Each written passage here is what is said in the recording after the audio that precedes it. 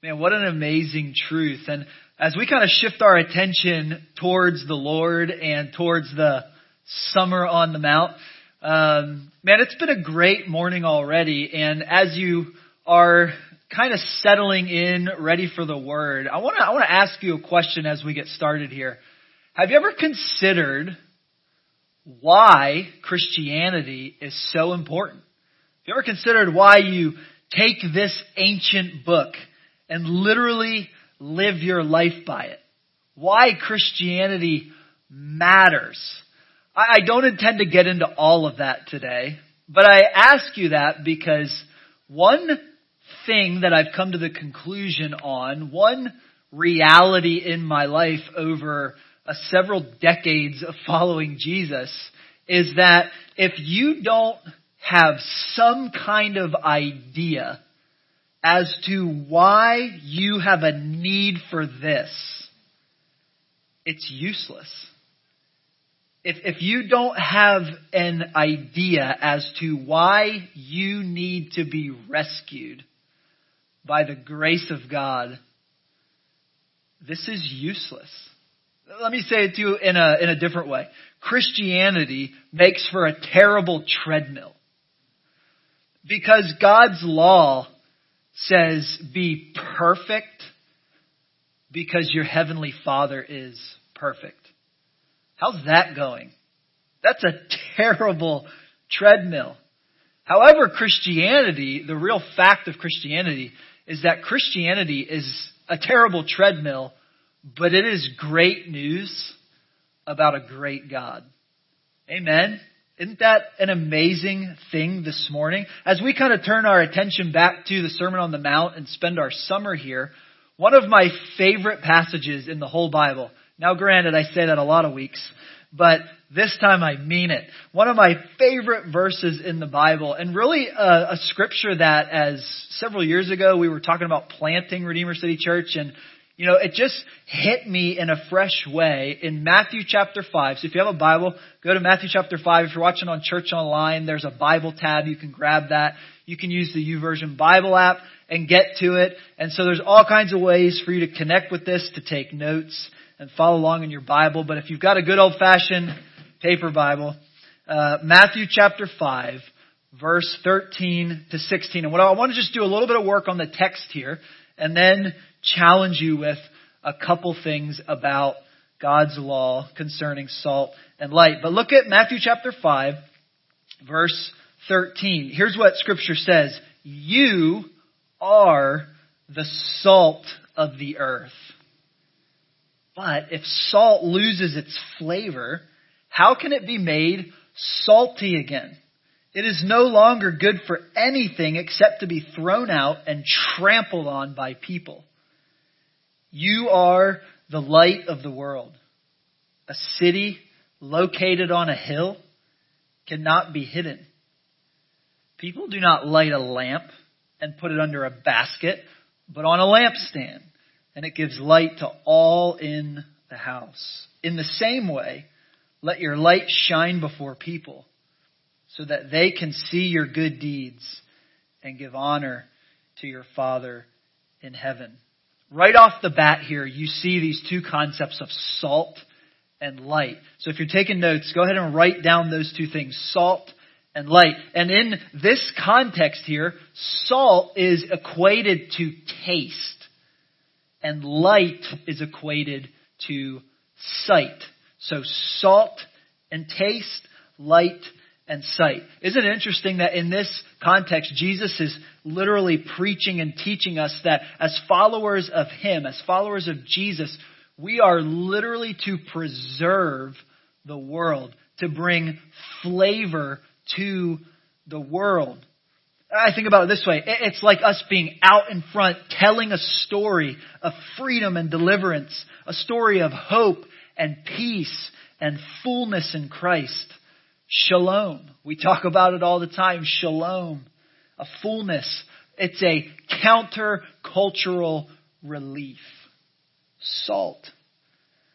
What about light as followers of Jesus? Via our witness in the world of deed and word and love We literally bring sight to the world. Think about it. The scripture all over the place, and this might be a fun thing for you to study with your kids or on your own this week, is to just look at all the times in scripture that talk about darkness, that men love darkness rather than light. Talks about bringing your sin into the light. And so this is a thing that's all over the pages of scripture, but as Christians, we are literally out in front providing sight for people. Standing in the gap, shining light on the path to Jesus, calling people to what Scripture calls the way. Salt and light, pointing to Jesus, inviting anyone and everyone who might listen to you. But that sounds daunting, doesn't it? That sounds like a massive concept. That I would just get out in front of culture and just be inviting people, calling people, come to Jesus. Some of you, like, that just makes you sweat. If you're an introvert, you're like, never going to happen, right? But I think we overdo that. I think we overplay that in our mind. What does Scripture call us to as far as being light? The Bible says in this particular text that we're a city set on a hill. We're located on a hill. That means people can see you without you doing anything. They can see you set on a hill. Pretty amazing. But I love this connection in Psalm 34. Because here's the question. What does that invitation look like? Do I need to go to apologetics school? Do I need to have some crazy testimony or whatever it is that comes into your mind? I don't think it's that complicated. I love the connection here and the invitation that Psalm 34:8 gives us and lays out. I love this. Listen to it. It says, "Taste and see that the Lord is good. How blessed is the one who takes shelter in him." That's it. What does it look like to be salt and light in the world? What does it look like to get out in front and lead the way and make an invitation for people to come join you on the way, the narrow road that leads to life? It's not a promise that will offer you riches. It's not a promise that will offer you much of any security in this world, other than the scripture says that God knows your needs and he'll take care of them. But beyond that, the invitation is Psalm 34:8. It's to taste and see, salt and light, that the Lord is good and blessed, right? That's what Carl preached about last week. Blessed are all these different things in the Beatitudes. You can catch that on YouTube or the podcast from last week. And here's what it says. How blessed is the one who takes shelter or refuge in him. These things are all connected together.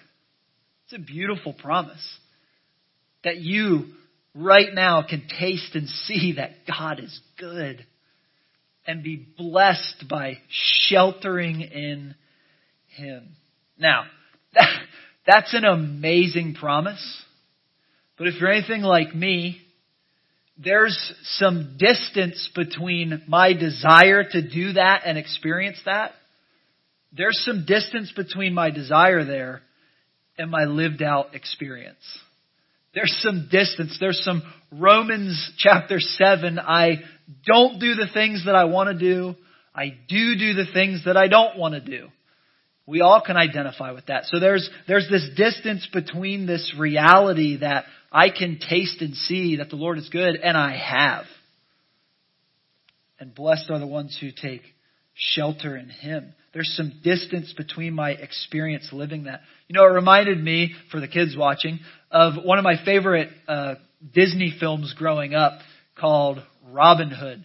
And it's a It's a great one, I think. It's been like literally 25 years since I've watched it, so don't hold me to that.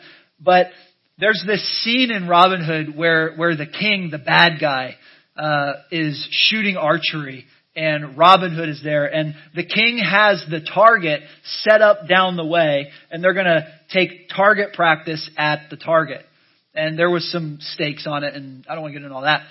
But what stuck out in my mind from this scene from when I was a kid is that the king put somebody inside the target, and when he was shooting, the arrow would go to the target because the person inside the target would move to his arrow.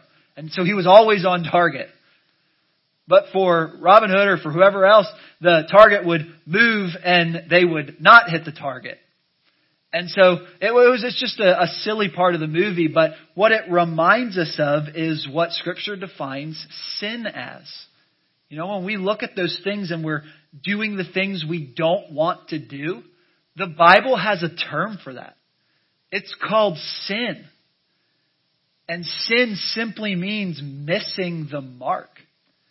God created you and then has these expectations of you. And so sin is missing the mark, just like Robin Hood was missing the mark, right? But look back at our text and notice how Jesus addresses this thing about the law, this thing about sin with the listening crowd concerning the Pharisees, the guys who did have it all together according to culture's standard in that time. Look back at Matthew chapter 5, verse 17. Here's what Jesus says. He says, "Do not think that I have come to abolish the law or the prophets. I have not come to abolish these things, but to fulfill them. I tell you the truth, until heaven and earth pass away, not the smallest letter or stroke of a letter will pass from the law until everything takes place. So anyone who breaks one of the least of these commands and teaches others to do so will be called least in the kingdom of heaven. But whoever obeys them and teaches others to do so will be called great in the kingdom of heaven. For I tell you," here it is, this is God's law.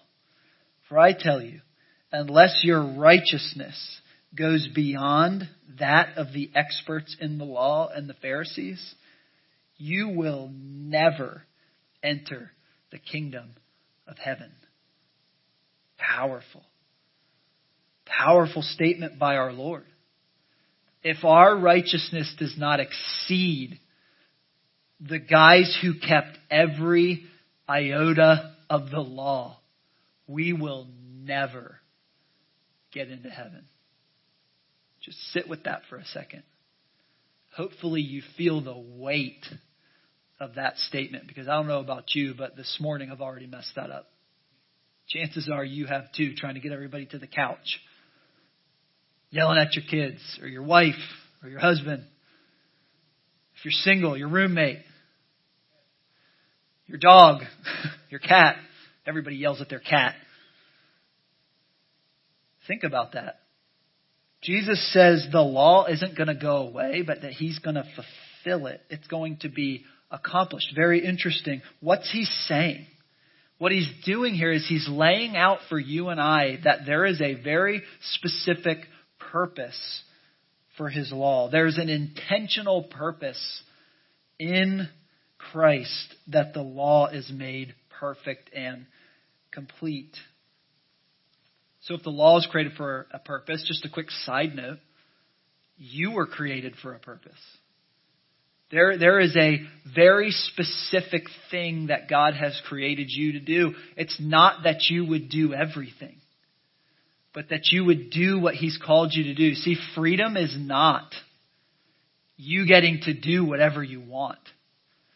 Real freedom in Christ is doing what you were created to do. That's what Ephesians 2:10 says. That you were created in Christ for good works. There's freedom in that.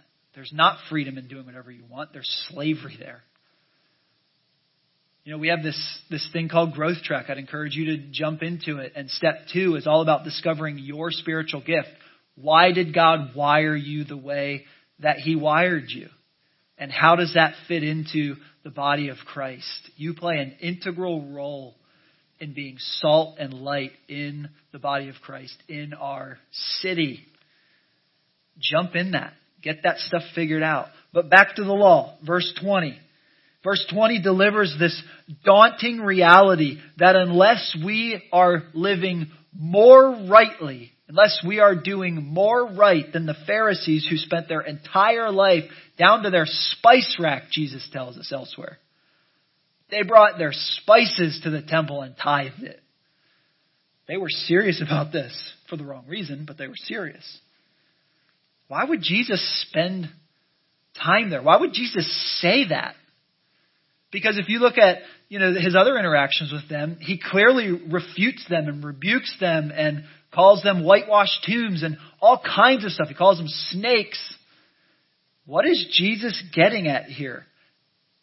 It doesn't sound like good news, great God at this point. It sounds more like that treadmill I talked about at the beginning. So what is God saying through Jesus in the Sermon on the Mount here? To that crowd sitting on the hillside, listening to the words of Christ. What was happening? Jesus, I believe, said that because He wanted us to know. He wanted those people sitting there to know this truth. If you're taking notes, write it down. The law cannot deliver what it demands. The law cannot deliver what it demands. The law was created for a very specific purpose. And it cannot deliver what it demands. The law demands be perfect because your Heavenly Father is perfect. The law demands, unless you live more righteously than the most righteous people in culture, according to their own eyes, you will never see the kingdom of heaven. How do you become better than a Pharisee? There's only one way. And it has nothing to do with you doing more, or you trying harder, or you pulling yourself up by your bootstraps, or doing any of that. It has to do with your relationship to Jesus. Think about this. The intended purpose of God's law is not to save you. The purpose of the law is not to save you. It cannot deliver on that demand. The purpose of the law is to reveal you. I asked you a question at the beginning today. Why did Christianity matter to you? And I posed that unless you have some real understanding of your need for Christianity, of your need for Jesus, it would be useless to you. And this is why. The purpose of God's law is not to save you, it's to reveal you. It's for the law of God to be held up in front of you so that you are not confused at all, so that you are crystal clear that there is nothing you can do to save yourselves. Unless you are more righteous than a Pharisee, you'll never see the kingdom of heaven. Unless you are perfect like your Heavenly Father is perfect, you will never see the kingdom of heaven. The purpose of God's law is not to save you. It's to reveal you. Now stick with me because that's not where the story ends. Once you have a sufficient view of yourself, once you understand that you can do nothing to save yourself, because you're not going to be more righteous than the Pharisees. It's just not going to happen. We're human. But here's the second half of that truth, the intended purpose of Emmanuel, God with us, Jesus coming to earth, the Holy Spirit taking residence in your life. The intended purpose of Emmanuel, God with us, is not to condemn you, but it's to save you. You see, what Jesus was communicating to those people is, if you're going to do this on your own power, you'll have to be better than the Pharisees. And everyone sitting on that hill would be fully aware that that wasn't going to happen. I am not going to be that guy. Not going to be more righteous than the Pharisees. What Jesus was pointing them towards is a different way. A way of peace. A way to be made right with God. A way to be righteous in spite of yourself. And that can only be found in Jesus. Come on, church. Give Jesus some praise in your living room this morning. Because He is worthy. He is good. All who come to Him find life in His name. They find flavor and purpose. They get a vision for life. You want to have a purpose for your life? It starts with Jesus. Jesus is our vision. Let me ask you a question. Are you searching for meaning in life right now? If you're not a Christian, let me just invite you to come to Jesus today. You have nothing to lose. You have everything to gain. Christian, where have you wandered away from Jesus? Where in your heart is there still unbelief that Jesus needs to overcome in your life? You see, because once you know who you are and how short you fall of that standard of perfection that God's law being held up in front of you gives, it's at that point that Jesus can move in and say, even though you are not perfect, I have been perfect. And I've been perfect on your behalf. And if you'll surrender your life to Jesus, if you'll bow the knee, if you'll confess Jesus as Lord, even if you're a Christian, what's that secret place in your heart? What's that struggle with sin that you need to turn from? Where is it that you need God's law not to save you, but to reveal you so that Jesus, the hound of heaven, can track you down and gloriously save you? I love the way James, Jesus' brother, puts it in James chapter 4, verse 8. He says this, draw near to God, and He will draw near to you. But there's a specific path for that. It's the path of repentance. Here's what James says, draw near to God, He'll draw near to you. Amazing. But how does that happen? Cleanse your hands, you sinners, and purify your hearts, you double-minded. You know, as I look around, even during this pandemic, we're a double-minded people, aren't we? Seeking to satisfy and gratify the desires of our flesh and still have Jesus. And Jesus simply says, no. Draw near to me and cleanse your hands from your sin. Jesus went to the cross some 2,000 years ago so that you could put sin to death in your life. Not by your own power, but by His power. When Jesus hung on that cross, He said, it is finished. Forever fixed in eternity is your relationship with God. The way to be more righteous than the Pharisees is to surrender your life to Jesus and allow Him to clothe you before Almighty God. Salt and light. What are you offering to the world? How are you flavoring the world? With Jesus. I love the way Hebrews says it. This isn't on your screen, but just reminded of it as we close this morning, where Scripture says, fix your eyes on Jesus because He's the author of your faith and the perfecter of your faith. The way to become right with God, the author of your faith, is to surrender to Jesus. The way to live out your purpose in Christ is to submit to Him in good works, just like Ephesians 2:10 calls us to. So salt and light, what are we offering to the world? We're offering them Jesus. Nothing more, nothing less, because Jesus is all you need. Amen? Hey, let's pray together, and then we'll worship Him. So let's pray. Father, You alone are worthy to be praised. As we think about these simple truths that You gave about salt and light to people so many years ago, sitting on a hillside in a Middle Eastern context, it's still true for us today. That if we will surrender to you, if we'll allow you to hold up your word, your law in front of us as a mirror, that we might rightly see who we are, we'll be at the first step to experiencing life to the full that you promise. Shalom, peace, fullness. And so, Holy Spirit, I pray in this moment, in the loudness or quietness of living rooms, on cell phones, on podcasts, on YouTube, that you would just transcend that and that you would speak to every heart that's listening. And that you would transform them. That they might look to you for their salvation, not to their own ability. Each one of us, that you might move in and begin to transform our lives